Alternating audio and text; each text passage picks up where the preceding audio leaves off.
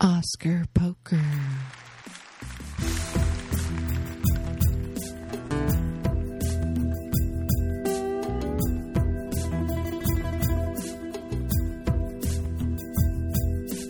Baby, I've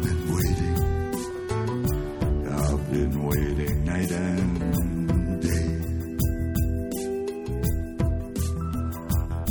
I didn't see the time. I waited half my life away. There were lots of invitations, and I know you sent me some. But I was waiting for a miracle, for the miracle to come. Okay, so no Phil, but he knows clearly. He knows that we're trying to reach him, so maybe he can be added or whatever. So we've had a few days to think over the. To me, the big standout at CinemaCon. Well, wait, let's introduce our special guest first. How about if we What? let's introduce our special guest first. Our special guest during this podcast, the number of which I've forgotten, but 76. Moise Shulan, who's a former Badass Digest guy, a Alamo Drafthouse guy, an Austin resident, and a Ain't It Cool News contributor. Who was, of course, I was a Hollywood Elsewhere contributor for much longer than both of those. Right. And we were, Moises and I were both at CinemaCon in Las Vegas, which is a pretty startling historical development, I thought, when Peter Jackson and Warner Brothers people introduced a reel of The Hobbit shown in... oh, here's my son calling. Well, I'm just going to let him go for the time being. I'm going to decline him. Anyway, we were all shown 10 minutes of The Hobbit at 48 frames per second. For those who may not be jolted out of their seats when they hear that term, it's basically we're talking about 3D footage run at twice the normal frame rate that we've all been accustomed to in watching movies all of our lives.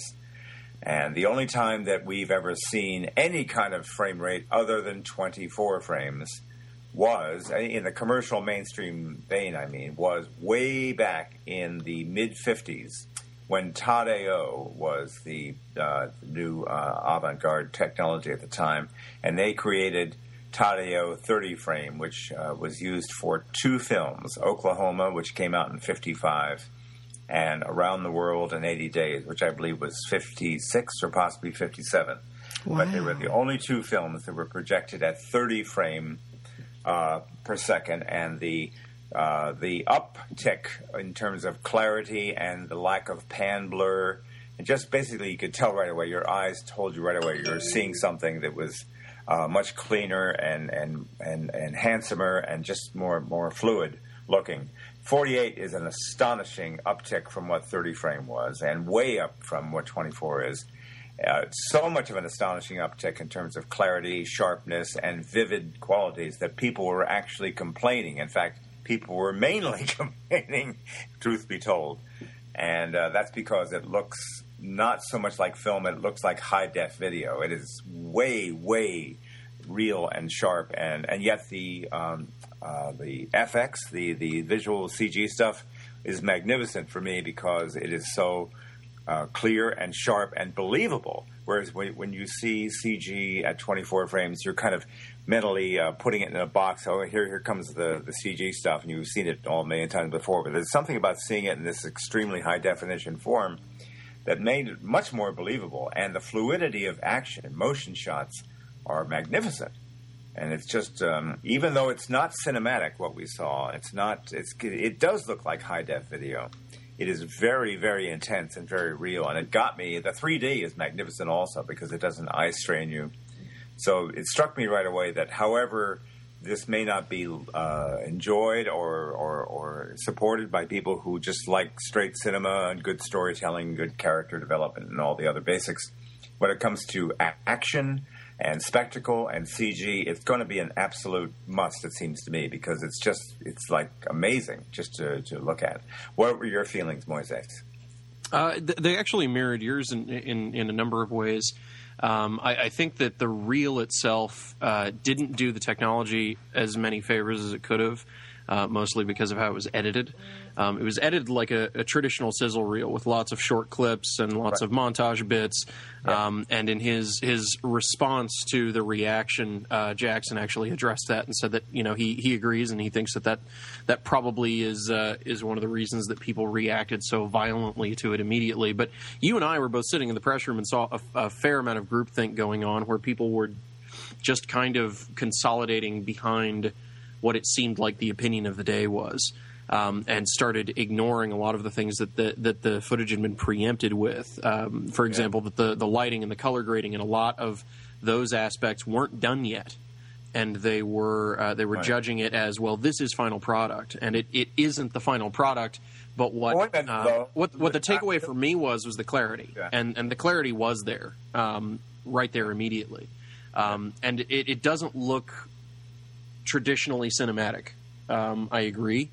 But that doesn't mean that there's not something to it. And it doesn't mean that it's the death of 24 frames a second, which is what a great deal of alarmists have been throwing out there. That they've practically been alleging that the powers that be, Big Brother Hollywood, is out there confiscating the 24 frames per second frame rate and forcing people to conform to the 48 frames per second Reich or be exterminated. And it's kind of hilarious that people are alleging that, because as we all know, not a single silent or black and white or 16 millimeter or 2D film has been made for many years now. In this age of only 24 frames per second digital 3D, as the only type of film that is allowed to be made by the World Filmmaking Governance Board. Right. I can see 48 frames per second in particular taking hold in the animation world after we saw the Hobbit presentation.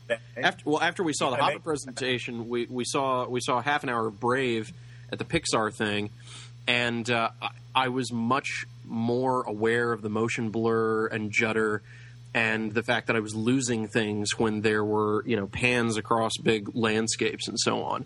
And as beautiful as Pixar movies always look, that there was something to be desired for the first time in a long time that I could notice. So no question, animation, CG, fantasy, and action, just pure action. Just Michael Bay is going to have to stay in 48 for the rest of his life as long as he makes Michael Bay movies, because that's the only way. Now, it's not necessary, and I don't think I particularly want to see straight good dramas in 48. There's no effort. There's no necessary thing. And I don't think that they're going to be insisting at all that all films be in this realm. But I wouldn't mind, incidentally, if, as long as digital is allowing people to play with frame rates, if movies in general were kicked up to 30, because it really is quite pleasing to watch a film at 30. Have you ever spoken to anybody besides myself who saw the original Tadeo 30 frames versions back in the 50s? I've seen the variable frame rate Tadeo version of Oklahoma, and it looks amazing. Where did you see it? I saw a repertory screening of it. It's Austin. Everybody has, if somebody doesn't have a print of something, then they know somebody, or they're always trying to do screenings of different things. But it's not just the print. You have to have a variable frame rate projector. Yeah, such things exist, especially in this town where you never know when somebody's going to play an archival print of a Méliès film or a silent or something like that. Right. But it really does look astounding, absolutely astounding, and it's something that I can't remember who I was talking to about it, but somebody was talking to me about how they did this retrospective at the Academy a few years back, and they showed the 65 millimeter 5-perf version of Ryan's Daughter. And how so many people in that audience had never seen it theatrically, and it just took their breath away. And actually, the Tadeo version of Oklahoma is even on the DVD that they put out a few years back. Which that looks awful, though. I've got that. That looks terrible. Yeah, it's a horrible representation of what it actually looks like on the big screen. Right. but that experience, of course, is extraordinarily limited to major cinephiles and the lucky among us who have those kinds of opportunities. But okay, now Sasha, you got to pipe in here and say now, from the standpoint of someone who hasn't seen, is perhaps not the technophile that Moises and myself are. What is your reaction to this format that we all saw, and what does it feel like that might be something? I don't know. I mean, it seemed to cause a lot of conflict, which we're not really hearing here, right? But there are people who are really pissed off about it. I guess that there's like some kind of an argument about technology versus art. And then my other question would be, do you think this is a way to get people to just like pony up the dough to go to the movies rather than just stay home and watch things on their flat screens? Yeah. Because how are these movies going to play on flat screen? That's a good TVs. question. I mean, how are DVDs going to represent 48 frames? Or Blu-rays, rather? I don't know. What do you think, Moises? I don't know how it's going to represent at home.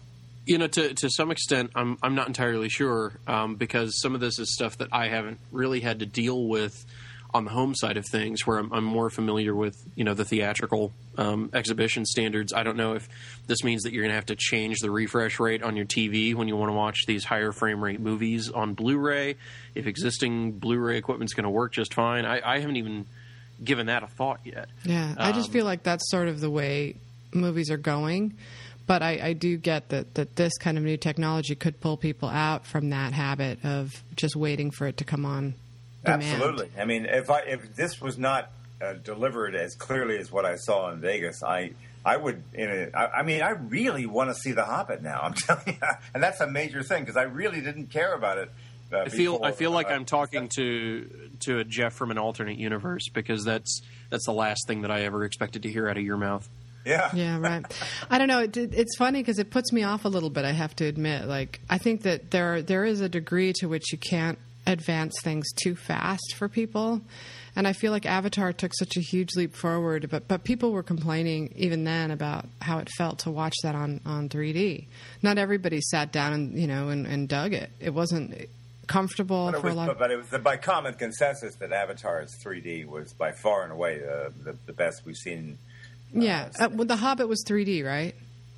Yeah, it was, and I'll tell you, the 3D is. So you have to wear glasses and adjust to the 3D plus adjust to the new frame rate. No, it's the adjustment to the 3D is actually radically different, because the eye strain issue that so many people point to with 3D these days, a lot of that goes away when you're doubling the frame rate, because what happens with 24 frames per second 3D is that each eye is getting about 12 frames per second. That's why people feel like their eyes are getting tired and dry and they just can't keep up with it. And with 48 frames per second, each eye is getting 24 frames each.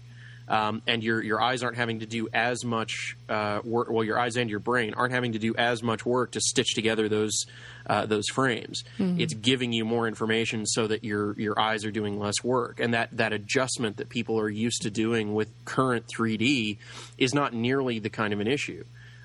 It really just washes over you. It's probably the most difficult part of it to explain to somebody who hasn't actually experienced it themselves in the theater, but it's radically more comfortable when it comes to the 3D experience. Very much. It is absolutely no strain at all, Sasha. It's actually the most pleasurable 3D I think I've ever seen. I mean, the brightness is abundant, and it just flows. Okay, so why are the fanboys all upset? Because it's not cinematic. It's different. It's different. It doesn't look like cinema. Because they're the purists now? Well, it's different, and they're scared of anything that's different. I would say that's where a lot of the immediate knee-jerk, this is terrible, and the end of cinema reaction is coming from, is that it is so radically different. And I think the fanboy reaction, to be honest with you, a lot of that comes directly from the fact that they can be told all sorts of caveats, but when they see something on the screen, they are going to assume that is the final product, and that is what they're going to make their judgment on. They're going to say, well, they're showing it to us, so this must be exactly what it's going to look like in December.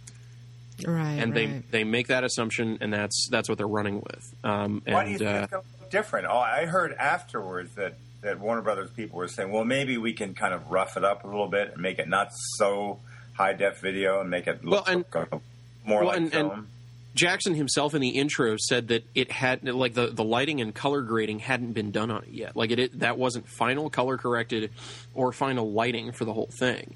And that, yes, it does have an overtly video type of a feel to it, but that, like, this is not the final visual look of it. And he was steering... He didn't do a perfect job of steering people toward what I think he was trying to, which was look to the clarity and depth of field. That is what this should be representative of. Keep in mind that, in terms of the visual aesthetic, there's still quite a ways to go in post-production on this.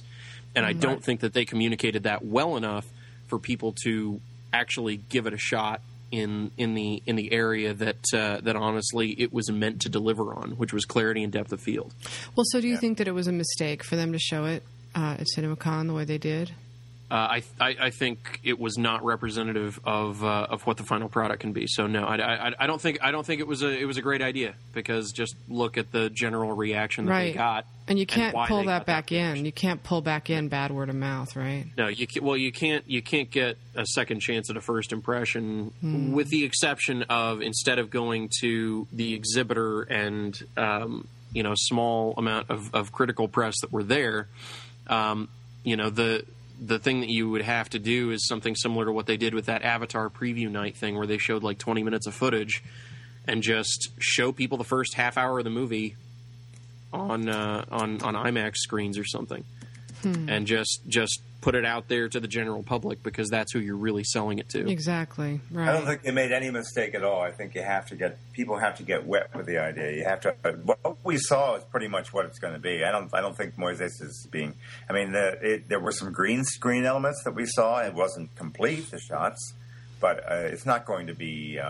What it is what it is. He said we're going to keep evolving the technology, and we're going to keep massaging it and everything. But we saw 48 frames. That's we didn't see something other than that. I mean, that's what we're going to see in December. Well, so why do you like it, Jeff, so much if it has a video-like look? Because that's what I'm hearing. Because of the clarity and the believability of the effects. There's something about associating the effects that we see in regular film. We have seen them so many times. I turn off whenever I see obvious CG. If CG appears that does not immediately announce itself as computer generated, then I get excited, then I get turned on, then it's like, oh, this is great, I love this. But when it looks like CG, I just shut it down. It goes into a box that's called, like, here comes the CG effects. Oh, you know what? So it works really well with motion capture. That's what it is, right? Well, and just any kind of CG manipulation where, like, for instance, Gollum, the figure we all know from the other Lord of the Rings films, it was really something for me to see this guy, because I just felt, Jesus, here he is in this really sharp, clear, almost high-def video thing, and it's still him, and I believe it. There's just something about seeing manipulated images at this level of clarity, and they don't look like they exist on separate planes of existence like they used to. The digital seams that seem to be so evident previously are just kind of gone. And characters like Gollum, the trolls that were in some of the other footage that we saw in it, they've actually got a sense of mass. Like they're really sharing the same physical plane as the other characters. And it just, I mean, I can only imagine what Rise of the Planet of the Apes would have looked like at 48. That's what I was thinking of. When you have Caesar flying through the house and you have him interacting with humans, it's pretty obvious that there's a difference, between the two. So, yeah, I could see it working for that. And there are always going to be people that are opposed to that. The Academy is certainly going to be. I guarantee you that your 62-year-old Academy member, he's going to go, what the fuck is this? Well, they're ruled by actors, and this is going to seem very threatening because it's going to get them one step closer to performance capture being replacing actors. Well, and it's only going to make older actors look yet older. Oh God! Because of the enhanced detail, and that's there's that gauzy filter of the cinematic look that before television news went to high def, they didn't have as many issues to deal with when it came to makeup and lighting and so on and so forth. And there will be a similar experience with actors in fiction films, where even one of the things that I would point to in terms of of how, in advance of final color correction and lighting and everything, it just shows a lot more of the artifice than it used to. Where there's going to have to be, as great of work as Colleen Atwood does on costumes, there's going to have to be another layer of detail done to these things, and another layer of beating them up and making them look lived in and worn, so that they don't look like regional theater Shakespeare Company costumes. Oh my God! That's the thing is it's stripped away that last safety layer of gauze. Where you don't have that kind of saving you against the harsh light of day. Oh my God, that's a trip. It trip. feels like you're right in that immediate world. There's no sense that you're looking through any layer of any kind. It's like, do I want to watch a whole movie this way? Now, Peter Jackson has said that, what's going to happen? People are going to get used to the idea of watching drama, a 2-hour or an hour, 90-minute. They're going to settle into it, and it's going to gradually be a much more accepted thing, to the point that I'm imagining that maybe people are going to start looking at 24 as maybe, the way we look at, say, silent film or something. It's nice, it's beautiful. Obviously, pictorially, Hollywood did some wonderful things with cinematography back then, but it's still silent film, and it's not as sharp and immediate as what a digitally captured narrative looks like today, or even honestly, I think the big hump to get over is that the jump from 16 or 18 frames per second to 24. That was maybe a couple of decades, and right. The jump between 24 and 48, we're talking about around 80 years. Radically larger volume of film has been shot at 24 than was ever shot at 16 or 18, and I think that is going to be a big part of the acclamation issue that people had there on the day at CinemaCon, and that they will have looking at it in December, is getting over the fact that it really does look radically different from everything that they think of as a film. Right. And that is the big hump that they've got to get over, and the jury's out as to whether people are going to really go for it immediately. But I think long term, I think you're right, Jeff, when it comes to spectacle and big sweeping adventure and fantasy and action and all of that. Unquestionably, it eliminates so many of the headaches. If you look at Paul Greengrass's Bourne films, throw 48 frames a second at that, and you have radically less headaches and nausea. Wow, the intense amount of shaky cam in that. I agree about that. Yeah. But can we not lose the gauzy effect? Because that's the thing I love so much about film, and whether it's still camera film or film, and as far as I'm concerned, they've been trying to get digital to look like film and not make it look like itself. And now it sounds like they're trying to just make it look like itself and forget about film entirely. No, it doesn't look like film. That's it. You say it looks like itself. That sounds like you're saying, does it look like film? It really doesn't. You'll have to say that again, Jeff. You're breaking up. I'm sorry that I said that. You said that the effort in digital photography is to make it look pleasantly, artistically gauzy and like film. Yeah, that like with Benjamin key. Button and Dragon Tattoo, those movies that were shot on digital video, you can't really tell because they look like film. Right. And if they looked like digital video, you would hate them because it's like Dark Shadows or whatever.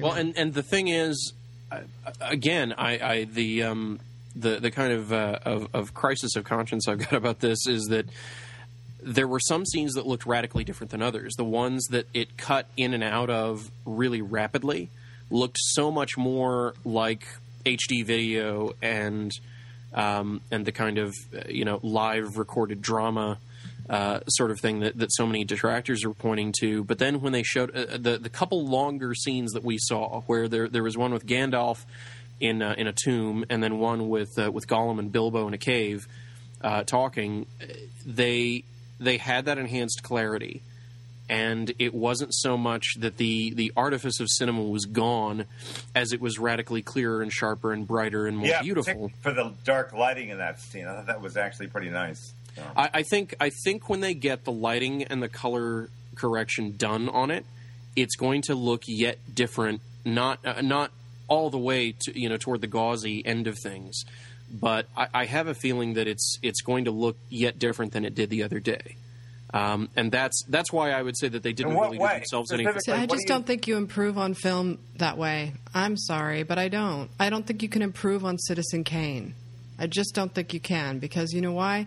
It's about story, and it's about acting, and it's about what the film is. It's not necessarily about the technology. You can't tell me you would have made Citizen Kane better at 48 frames per second. No, I wouldn't say so. And I'm one of the ones saying that I don't see 48 frames per second entirely erasing 24 frames per second from history. I hope not. I don't see how it could, because not necessarily everything is going to radically benefit from 48, just because it's the same reason that the aesthetic choice is made to do, a film in black and white or a film without sound, or it's an artistic choice. And rather than it be absolutist where you have to have one or the other, which has been the way that people have viewed things up until now, I don't see why they can't coexist and have specific purposes. That's exactly what I'm thinking. Nobody's going to be messing with traditional cinema and good basics and just in the usual involving elements that make us move us and touch us about great movies. We're just talking about the theme park or amusement park aspects, or the fantasy aspects of big multiplex cinema, right, which is what so much of it is driven by, monetarily, and obviously the less sophisticated, i.e. 90% of the audience out there likes this stuff, and that's what they go to movies for. They want they'll only go for the big event amusement park movies, and they'll wait for the smaller, more intimate, more They'll rent it on iTunes for $3. Yeah. And for me, a friend of mine pointed out something that I really agree with, which is that I like the idea of variable frame rate as a filmmaking tool, where you see things like Saving Private Ryan or other films that have messed with frame rate within the 24 frames per second projection standard and used it to stylistic effect. And I think it's interesting breaking past that frontier and being able to, let's say, for example, Scorsese's doing Wolf of Wall Street this fall and leaves it at 24 frames per second, and it's pretty much, the kind of standard aesthetic we look to. But then he does Sinatra, and let's say maybe he plays with things during performance numbers, and just jumps back and forth and plays around with it. Why not? Well, he always has been someone who plays with film speeds and stuff like that, right? I mean, he always did. Yeah. He always interjected slow-mo and weird kind of closing frames and rack zooms and things like that. So he seems like he would be definitely open to doing that. And didn't he just say recently that he wants every movie now to be in 3D? That's what he said.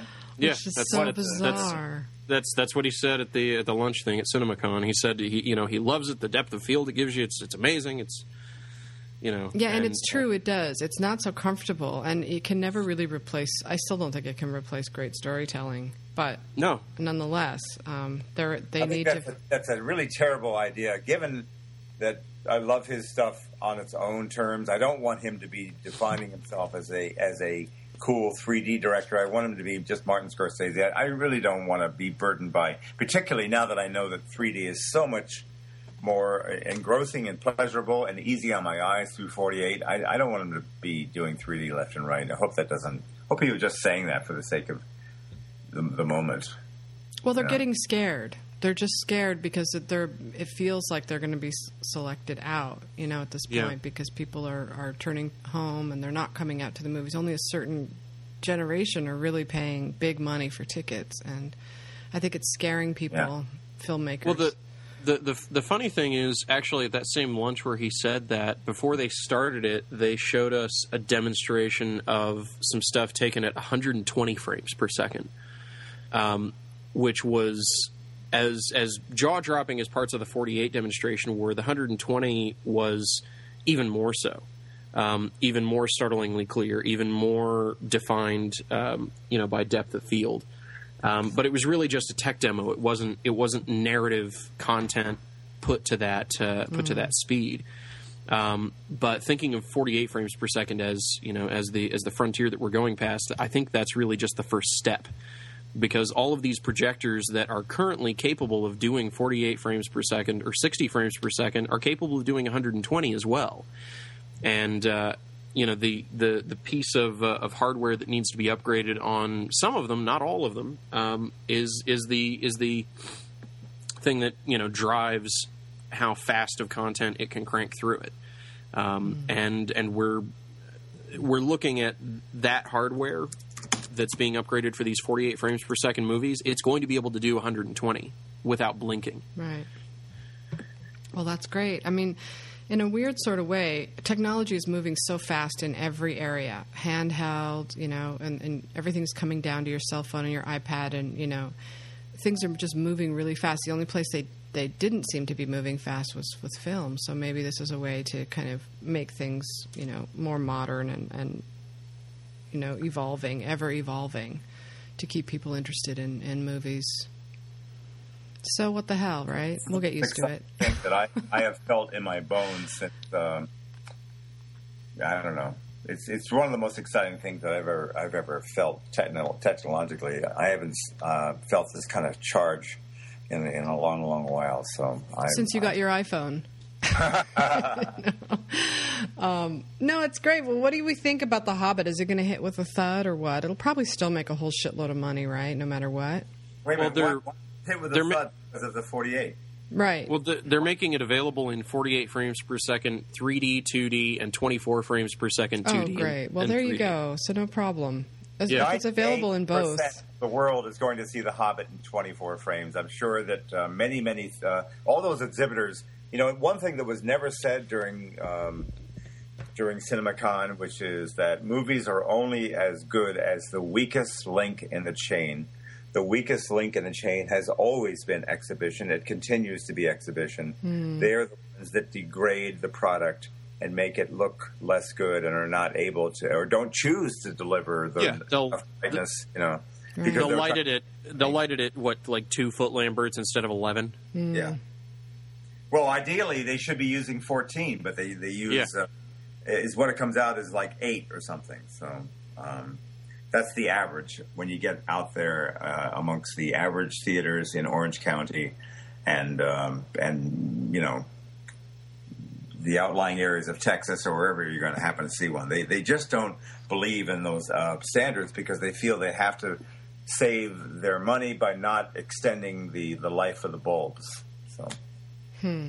Well, they also did a demo of laser-based projectors, which allow significantly brighter lighting for a significantly larger image than you can do at a cost-effective level with the existing xenon bulb technology in existing projectors. But I just don't see exhibitors jumping onto that bandwagon en masse. I can see IMAX jumping all over it because it'll allow them to shift away from film prints and go all digital, which, as I understand it, is the direction that IMAX wants to go. And really light up that 70 millimeter size frame beautifully, much more cheaply than they can right now.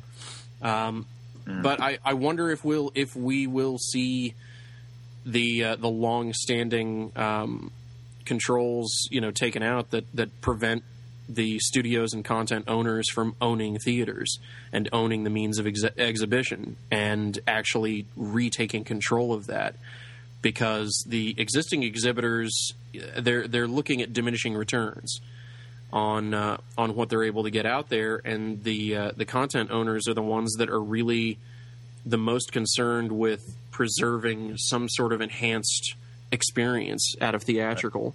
Right. But I don't know how keen they're even going to be to that, because they're not even all terrifically interested in figuring out how to build a model where they're actually directly serving their customers. They've been so used to middlemen for so many years doing a lot of the work that I don't know how much interest they have in actually reestablishing that contact with the people that are actually buying their stuff. Just putting it simply, do you think that the percentage that I just spitballed as far as the people that are going to actually see The Hobbit in 48 frames per second is going to be, less than 10%, only in the big cities and even sporadically at that? Well, the thing is, I think you might be off, because like I was saying, the vast majority of digital projectors that are out there, the theaters that have already upgraded to 4K digital projectors, the projectors themselves are already capable of it, and most of them have the servers that are capable of pushing the projectors to 48. Okay.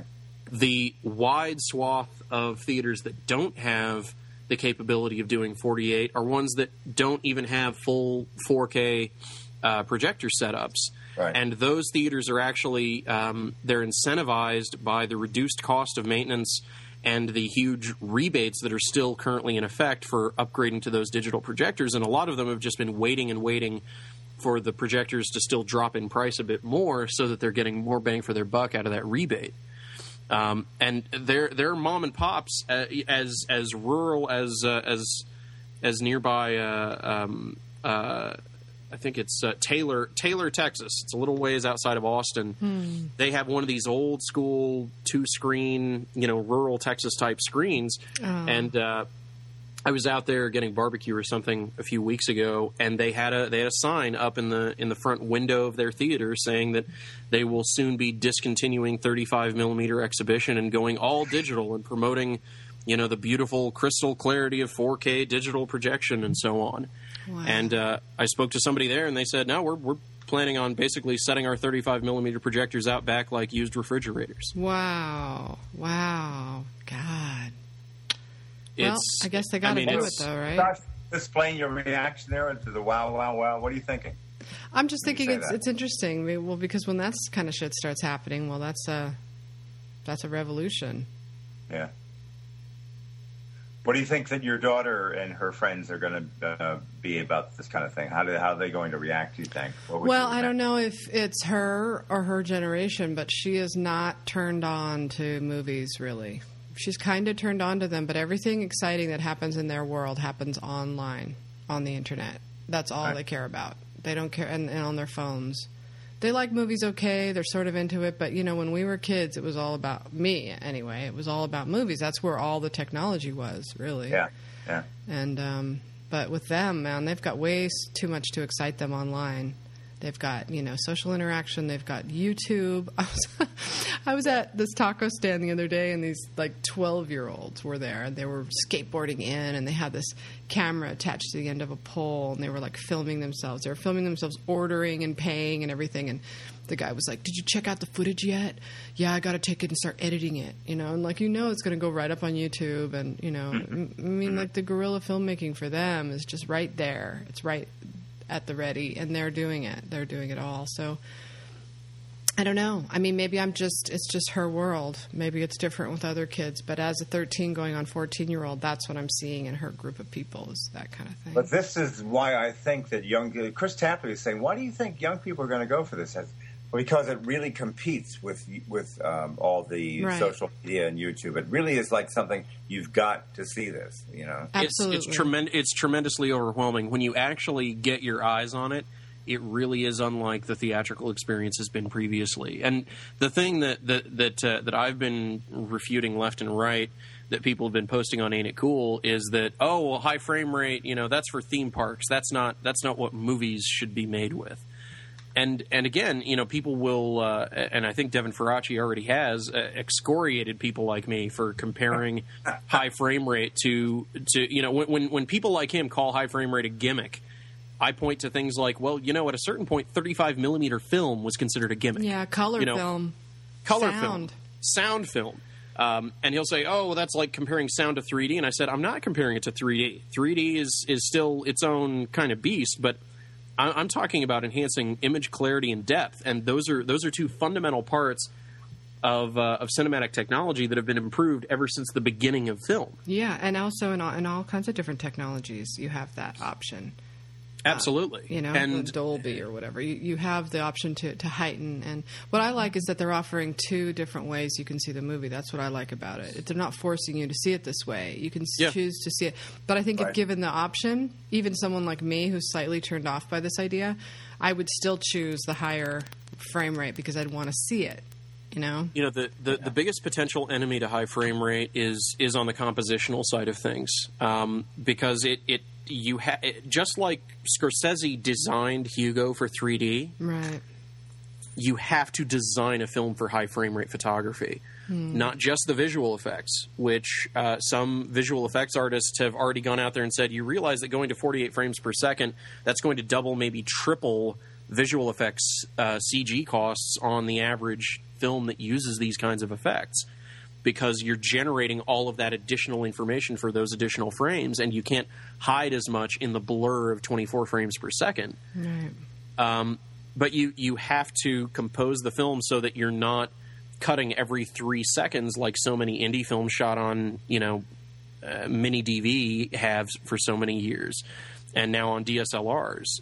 You have to, if anything, the thing that I'm happiest about is that I think this is going to lead back to the tradition of longer takes being okay, God, and I just love those. letting the image live, letting things come in and out of the frame rather than having to pan and swoop and do all kinds of crazy acrobatics and shit. Right.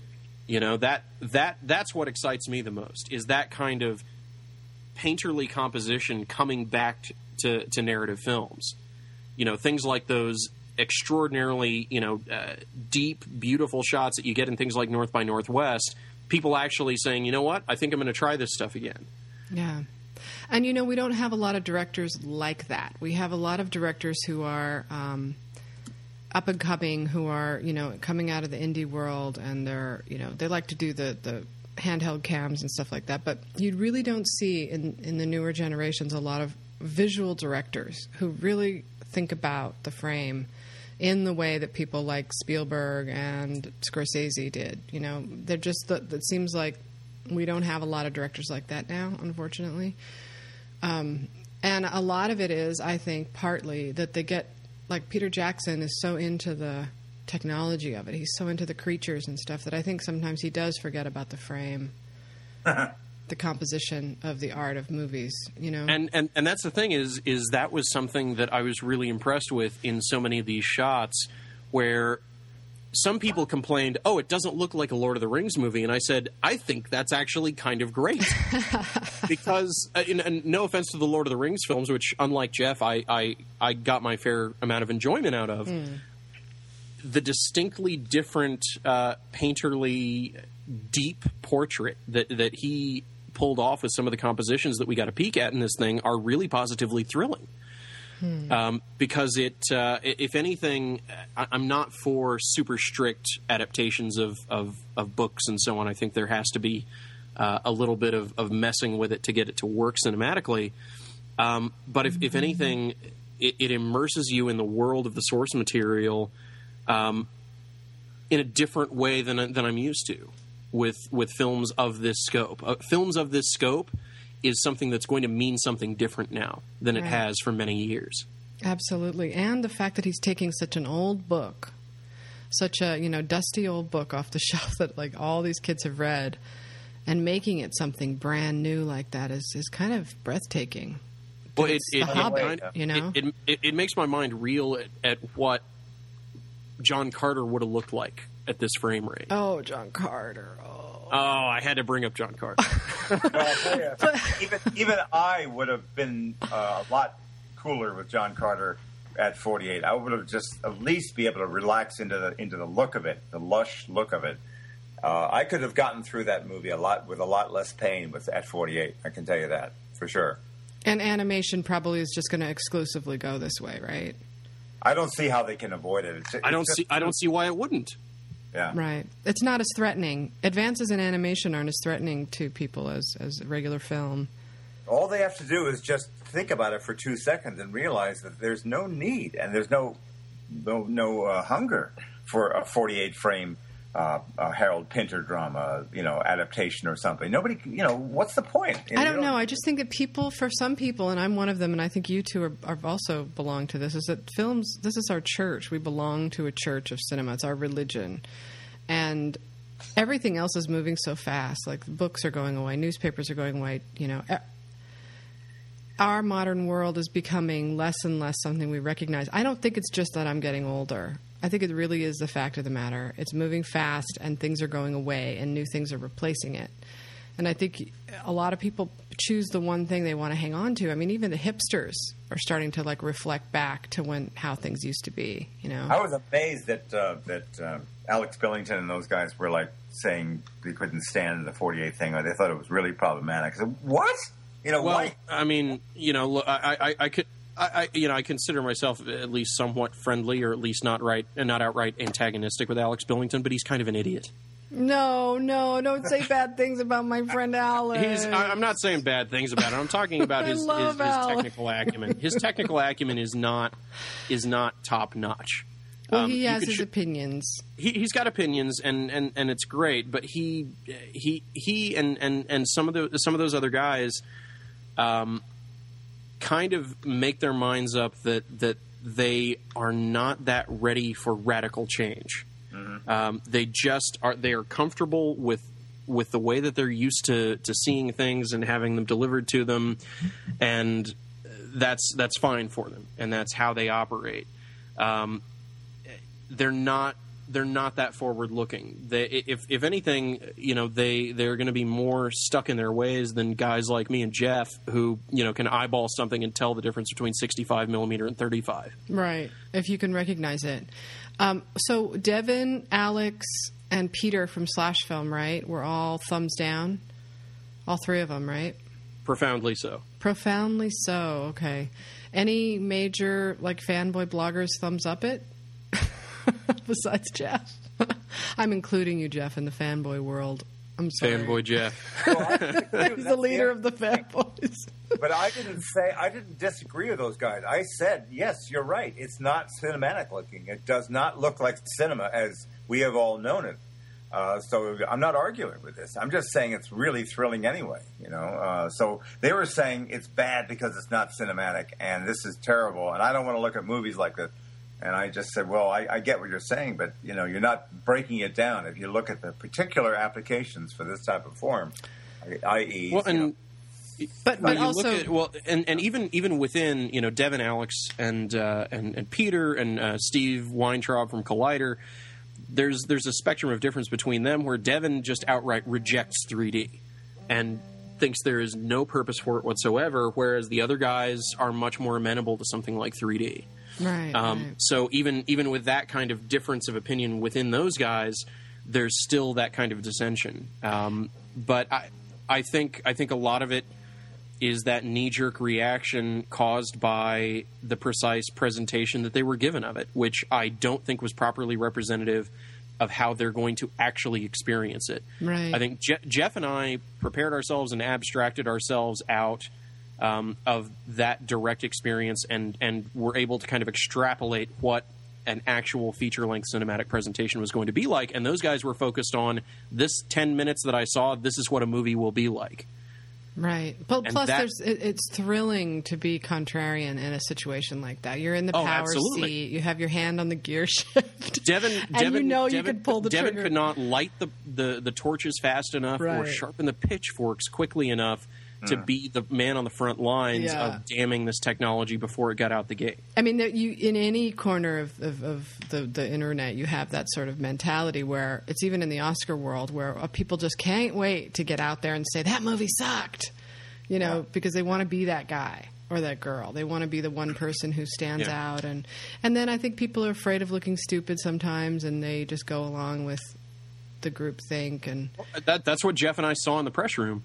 Everybody was jumping all over themselves to crib off of each other's notes and unanimously declare it dead before it arrives. Right, like what's cool, that I Claudius analogy. I don't know who started it first, but high definition.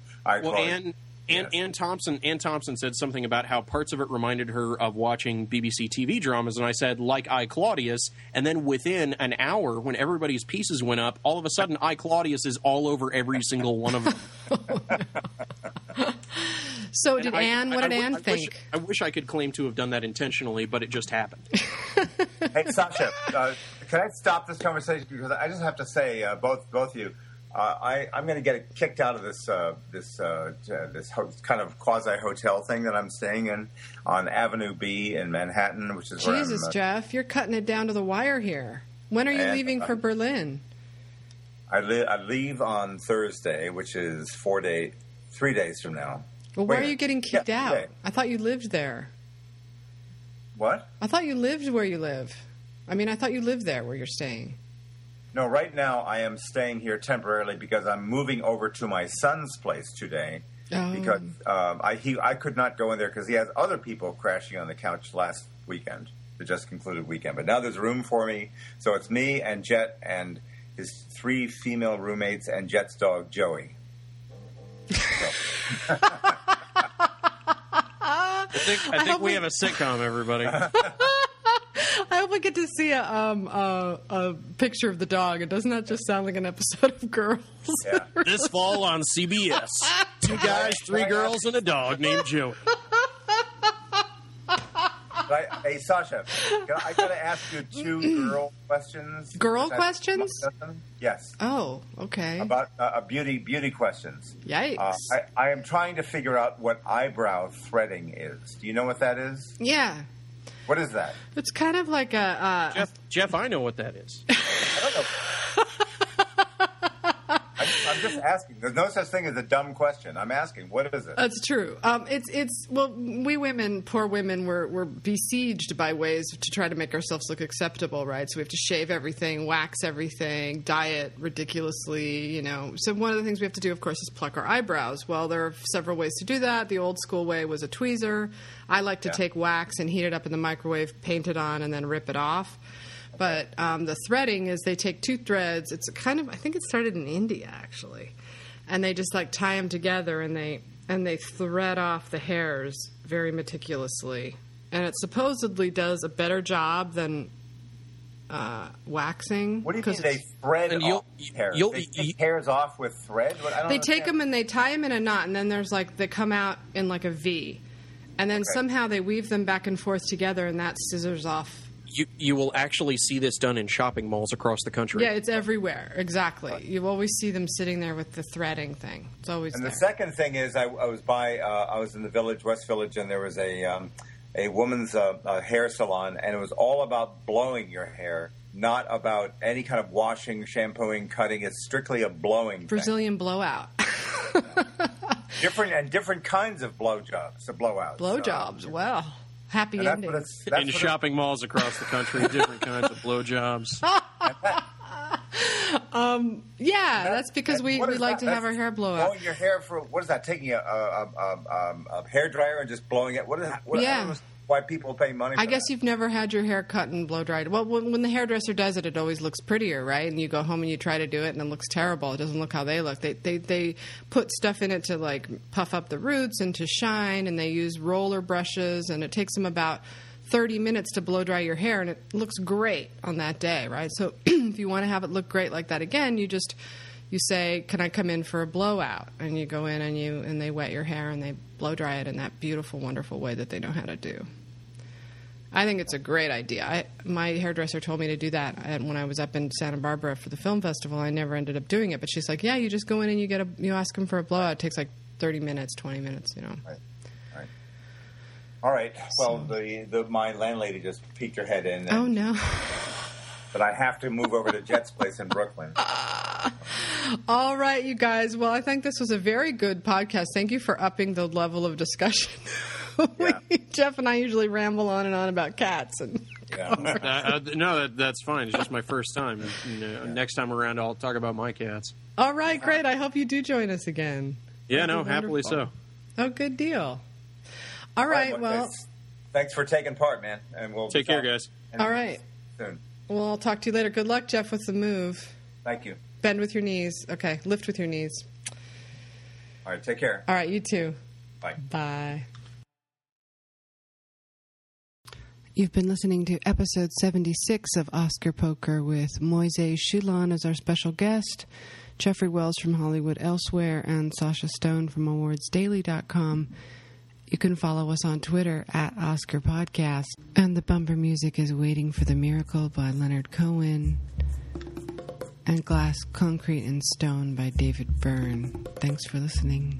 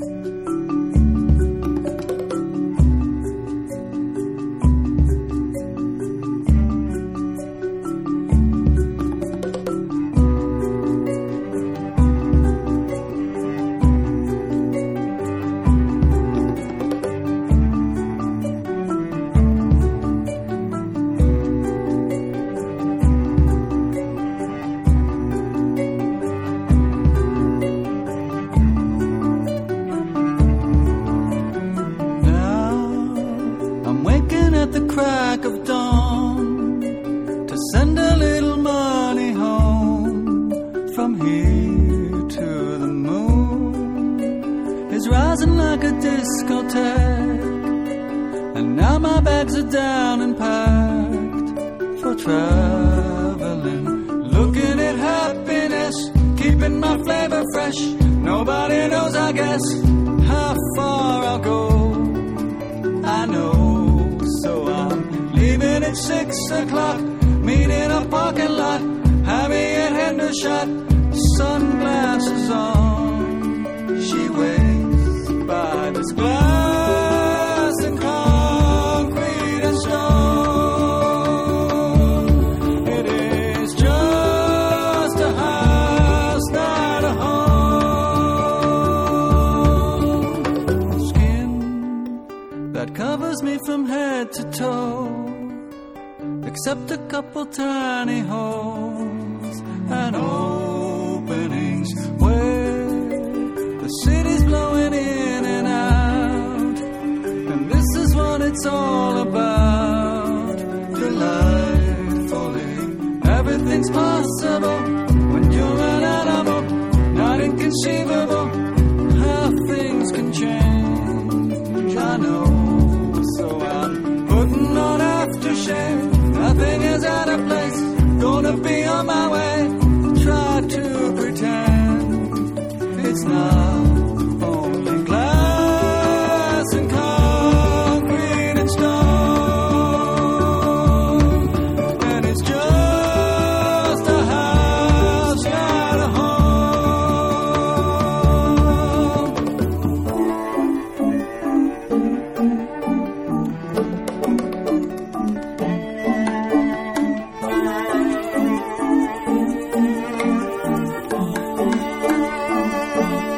And it's glass and concrete and stone. It is just a house, not a home. And my head is 50 feet high. Let my body and soul be my guide.